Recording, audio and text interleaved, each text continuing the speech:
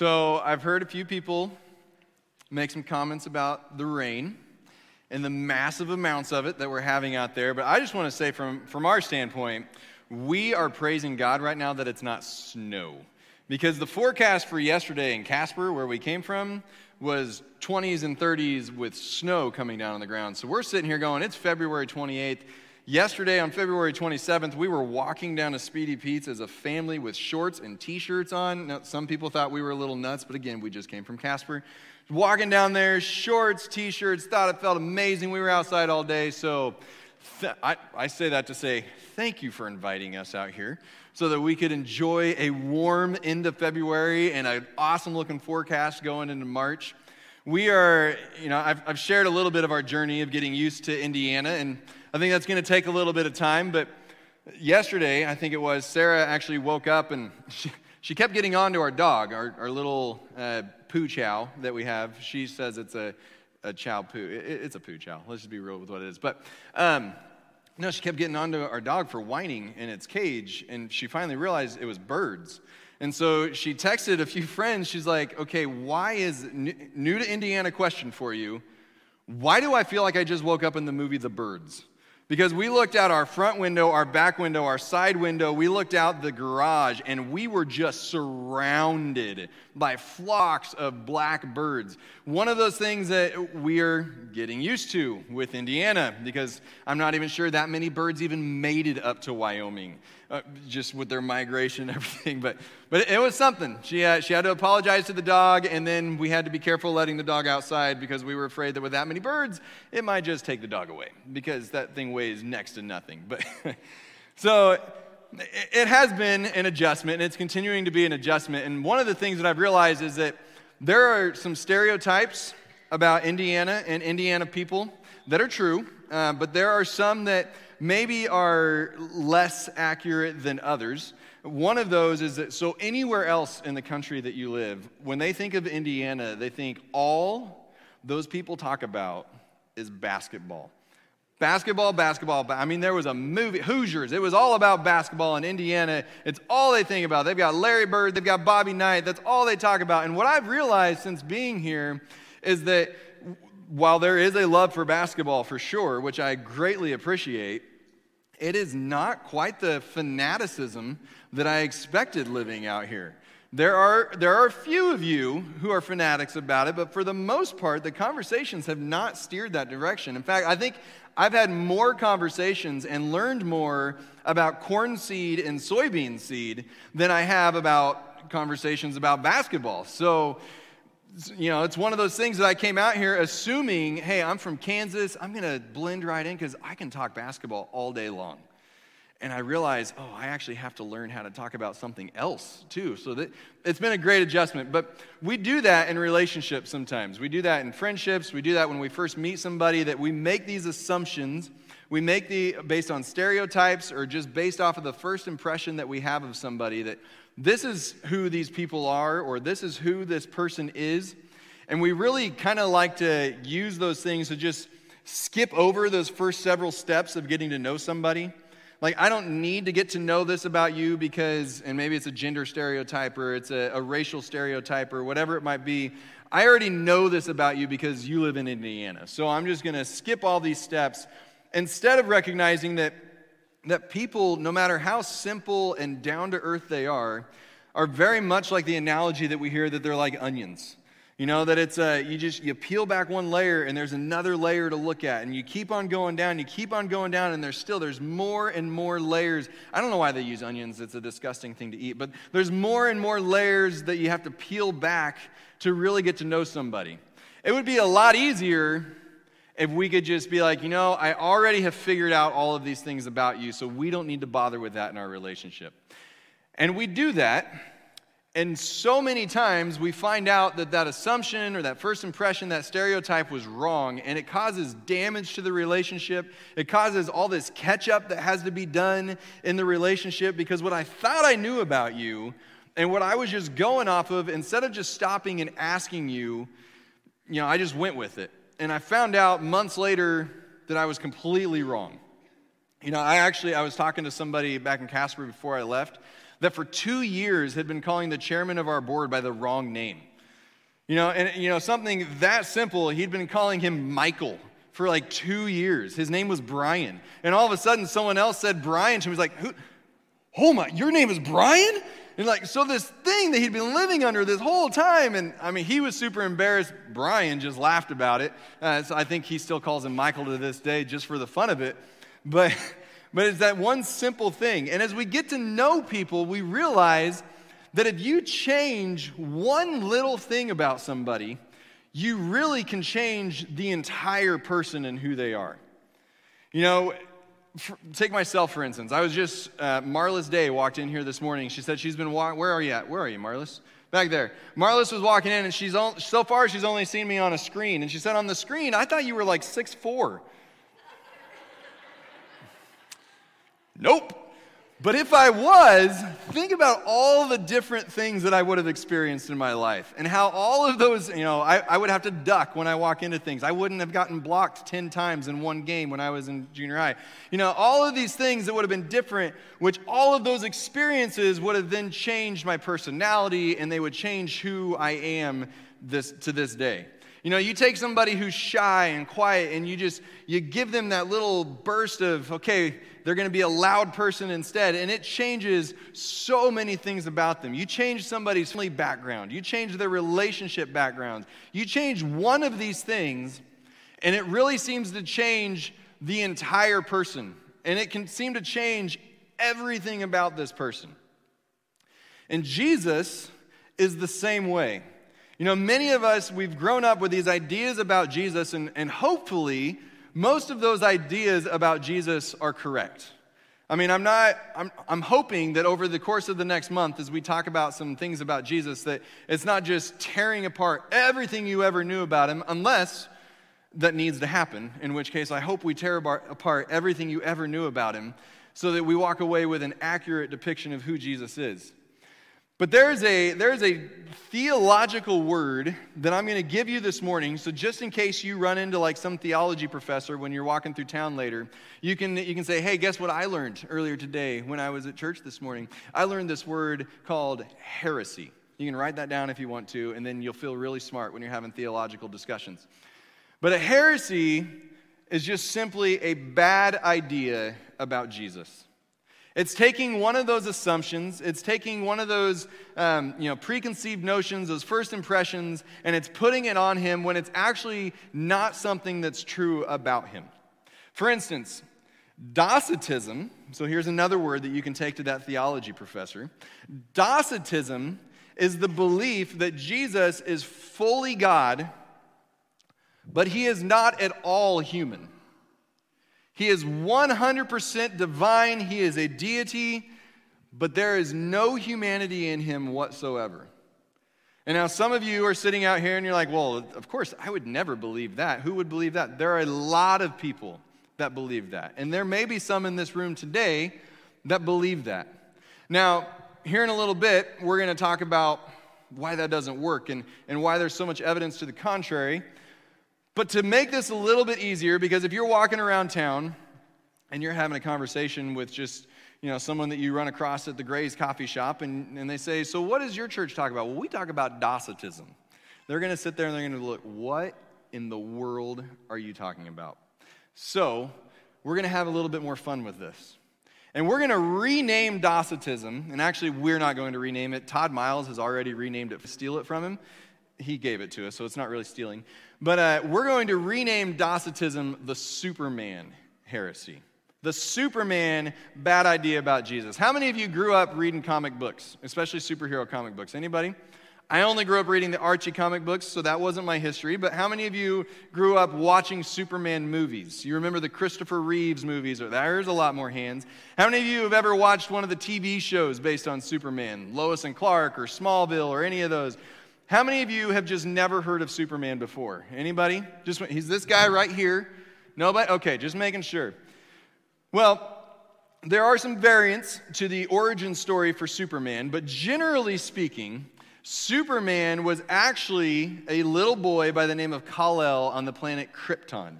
And on the planet Krypton, his parents, his dad was Jor-El, and I don't remember his mother's name, but his parents discovered that the entire planet of Krypton was about to blow up. Now, again, origin stories differ a little bit. If you're hearing this origin story from an environmentalist, they would say that it's because the Kryptonians were about to destroy the entire planet and therefore it was going to blow up. If you're hearing it from somebody who's like, I don't believe in any of that green stuff, it was just going to blow up on its own. So, either way, Krypton was about to blow up. And so, Superman's parent, Kal-El's parents, figured out a way to get him to safety. So they take this little boy and they put him in this little capsule and they shoot it off away from the planet and they shoot it towards this planet in the galaxy that they had discovered previously that they knew would be a good planet for him to go to, called Earth.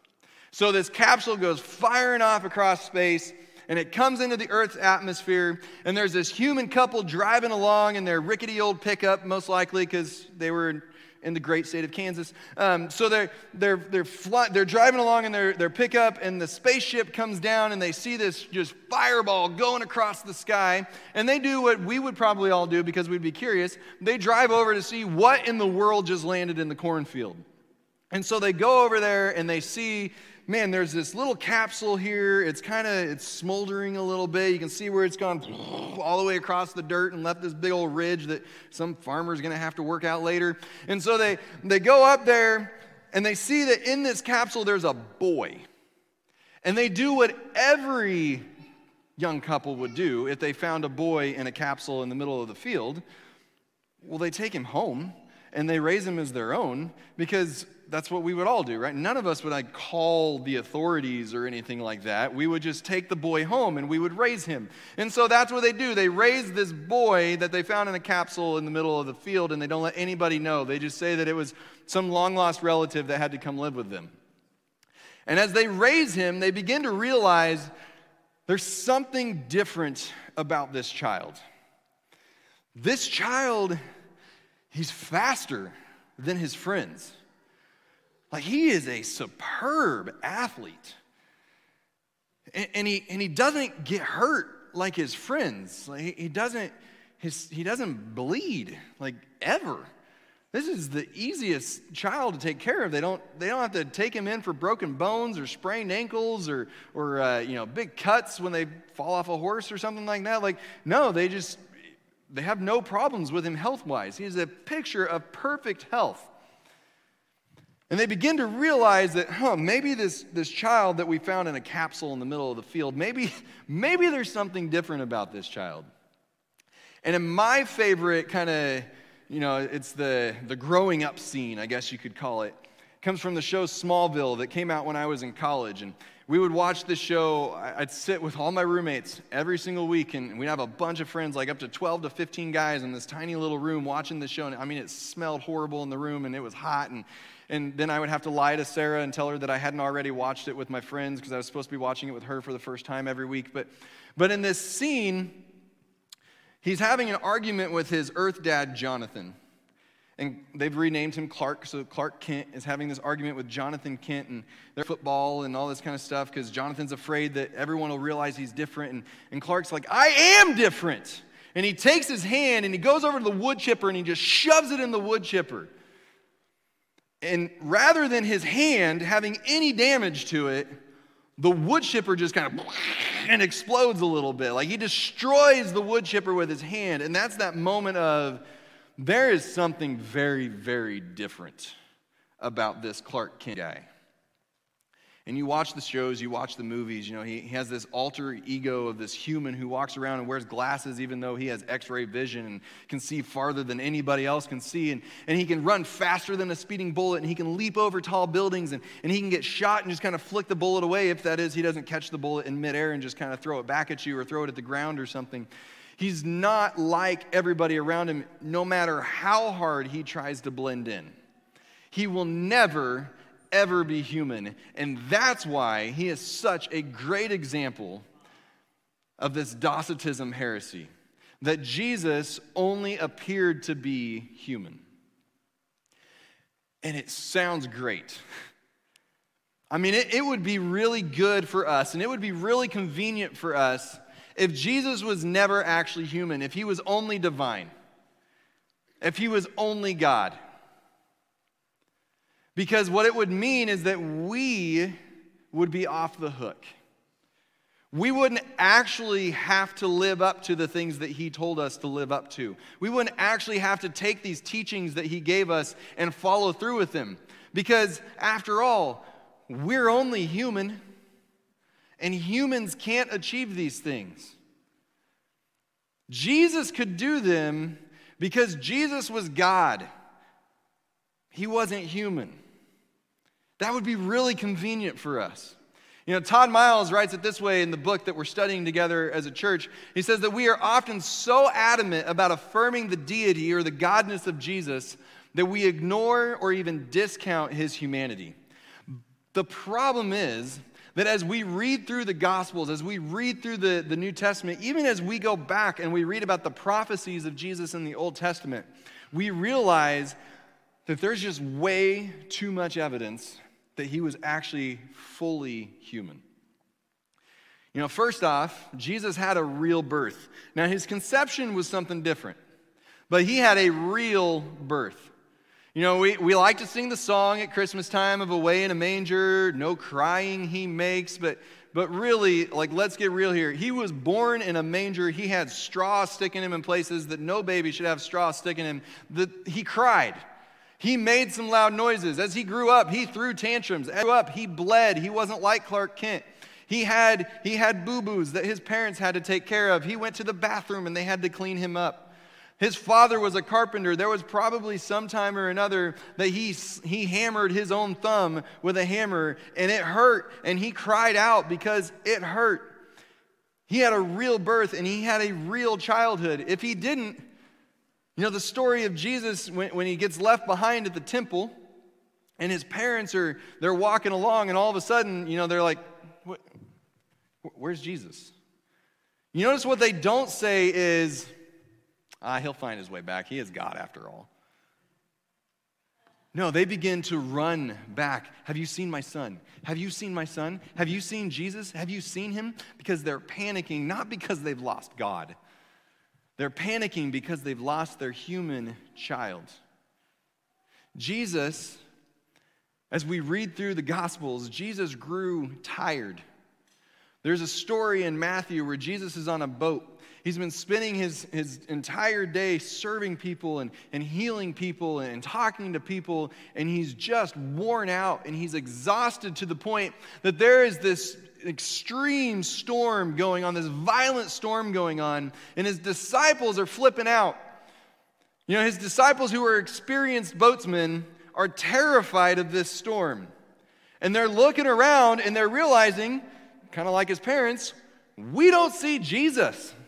And so they go and they finally find him below on the boat, and he is passed out cold because he was so tired from the exertion that he had given all day long, to the point that they have to shake him awake. I mean, this wasn't a, hey, Jesus, hey, Jesus, can you help us out here? It was a, Jesus, we're gonna die. You got to do something about this.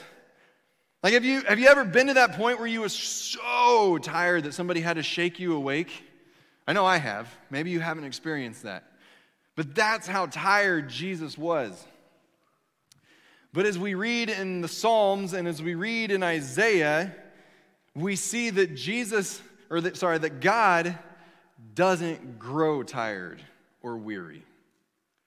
So if God doesn't get tired and weary, you can look it up in Psalm chapter 120 or Isaiah chapter 20. I don't want to tell you the wrong one. I wrote this one down just in case. Isaiah chapter 40, Psalm 121. You can look it up. He doesn't grow tired. So if God doesn't grow tired, but Jesus grew tired, then there must be something about him that isn't just God. He also got hungry.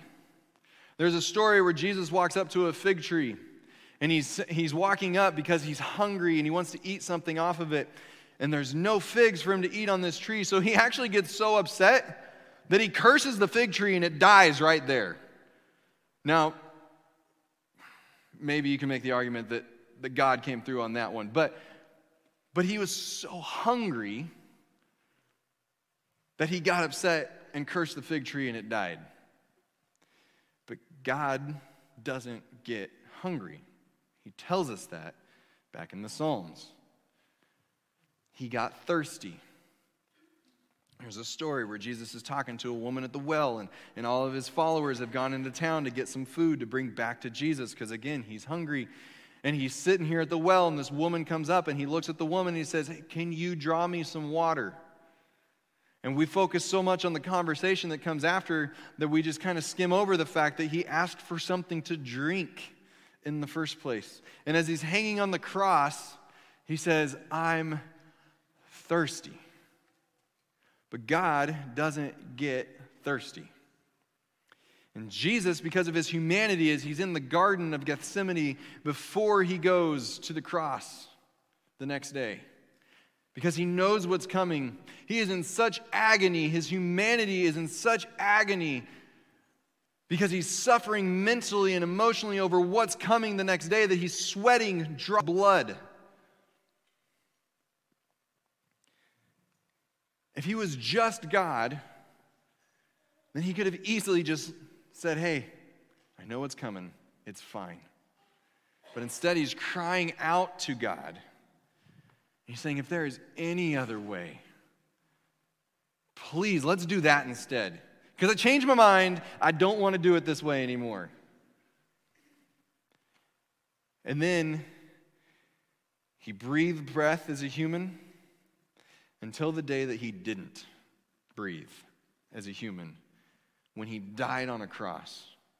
After being tortured on that cross, he died just like almost every other human in history has died. And I say almost because I know there's going to be somebody who says, but what about those couple people in the Old Testament that were just lifted up into heaven? There were a couple of those. Elijah, it was either Enoch or Lamech, I can't remember which one. But for the most part, humans die. God doesn't die. Jesus in his humanity came down and became one of us. He didn't just look like one of us. He didn't just act like one of us.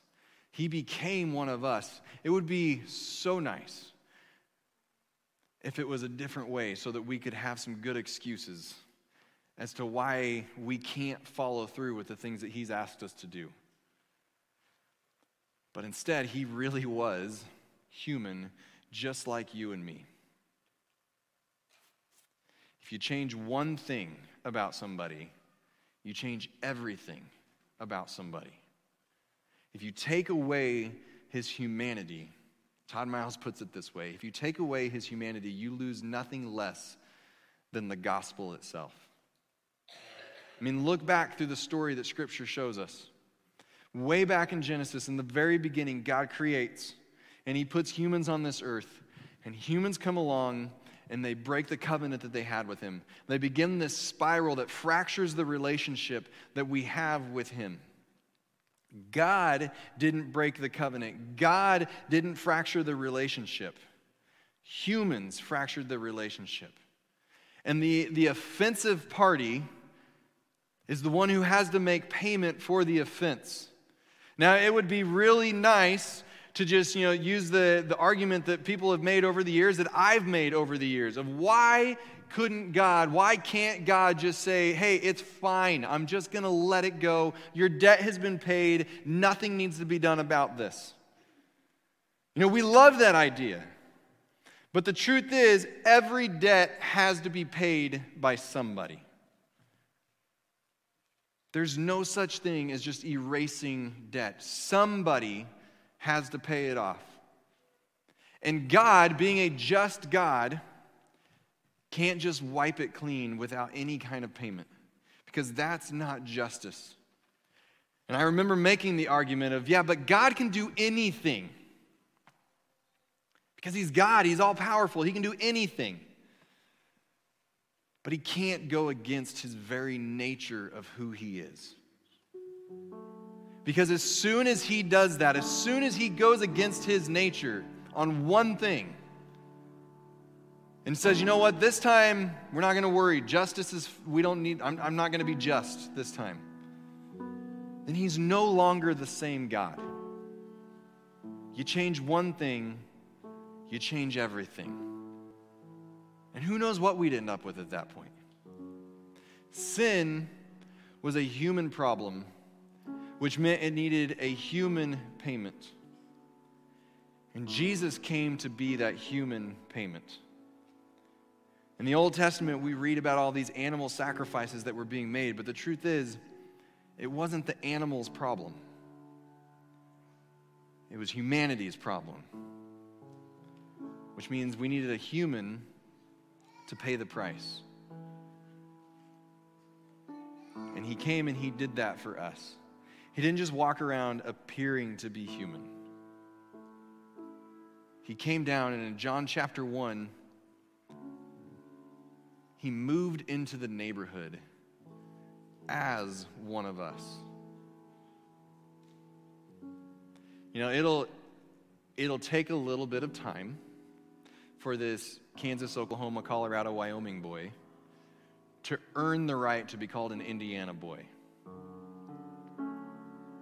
But I don't want to just be an outsider who lives here. I want to be I'm not going to say I want to be a Hoosier. I'm a Jayhawk. But I want to be an Indiana guy. Not just look like it, not just act like it, but be it. Jesus didn't just come down to look like it and act like it. He came down to be it. And because of that, he can be the answer to our sin. Because of that, he can pay the price so that we don't have to, so that he can answer what Paul wrote in Romans chapter 6, verse 23, when he says, "For the wages of sin is death." So that he can pay those wages, so that he can relate to us. You know, teenagers and kids so often, they have troubles believing that we can understand at all what they're going through. They have troubles believing that we were ever actually teenagers and kids at some point. But imagine if we as grown-ups had actually skipped all of those first 18 to 20 years and then tried to look one of them in the eye and say, "I know what you're going through." No, we wouldn't, because we would have never experienced it ourselves. It's the same thing as when somebody's suffering and you look at them and you say, "I know how you feel." And what they're thinking is, "No, you don't. Because you've never experienced something like this. Unless you have." And Jesus has experienced this. And he does know how we feel. He does know how you feel when you're suffering. And he's there to show you how you can find peace in it. He does know your physical pain. And he's showing you how you can overcome it. He does know how those battles feel that you're going through, and he is there to show you how to gain victory through it. He knows the struggles you're having with people who don't understand what you're saying. And he's there to show you how to either explain or fight through it. Not because he was God, but because he was also fully human. It's hard to understand. I still don't fully understand how he can be both all at one time. But he had to be. Because if he's anything less, then we lose nothing less than the gospel. And everything about him changes. Last week, I invited you to write on the back walls one word that described how you would describe Jesus. One word. And then I challenged you over the course of the past week to focus on that word and to just ask him repeatedly, does this really explain who you are? Because I don't want to myself, and I don't want you to be walking around believing something about Jesus that isn't true. Just like I don't want to walk around believing something about you that isn't true. And I don't want you to walk around believing something about me that isn't true. So I would invite you to continue to ask these questions. If you haven't signed up for a group, I would urge you, find a way to participate in the conversations that we're going to have over the next 4 weeks. If you can't be in the group, buy the book, call somebody on the phone, get a Zoom call together. Have conversations about who is this man that we call Jesus. This morning, as we close out the service, our time together, I would invite you to either remember that word or just ask him the blanket question, Jesus, who are you? Jesus, I don't just want to tell you who you are. I want you to tell me who you are. So that you're not walking around calling Brian Michael for the next 2 years. God, thank you for being honest with us as to who you are and to showing us who you are. It's so simple yet so complex all at the same time. That it blows us away how we can fully know you yet have so much to know about you all at the same time. So I pray that over the course of this next month and beyond, not just the next month, but that you would show us just a few more glimpses into who you are so that we can then take that and understand what it means to know you and to follow you and to love others in your name. We love you, Jesus.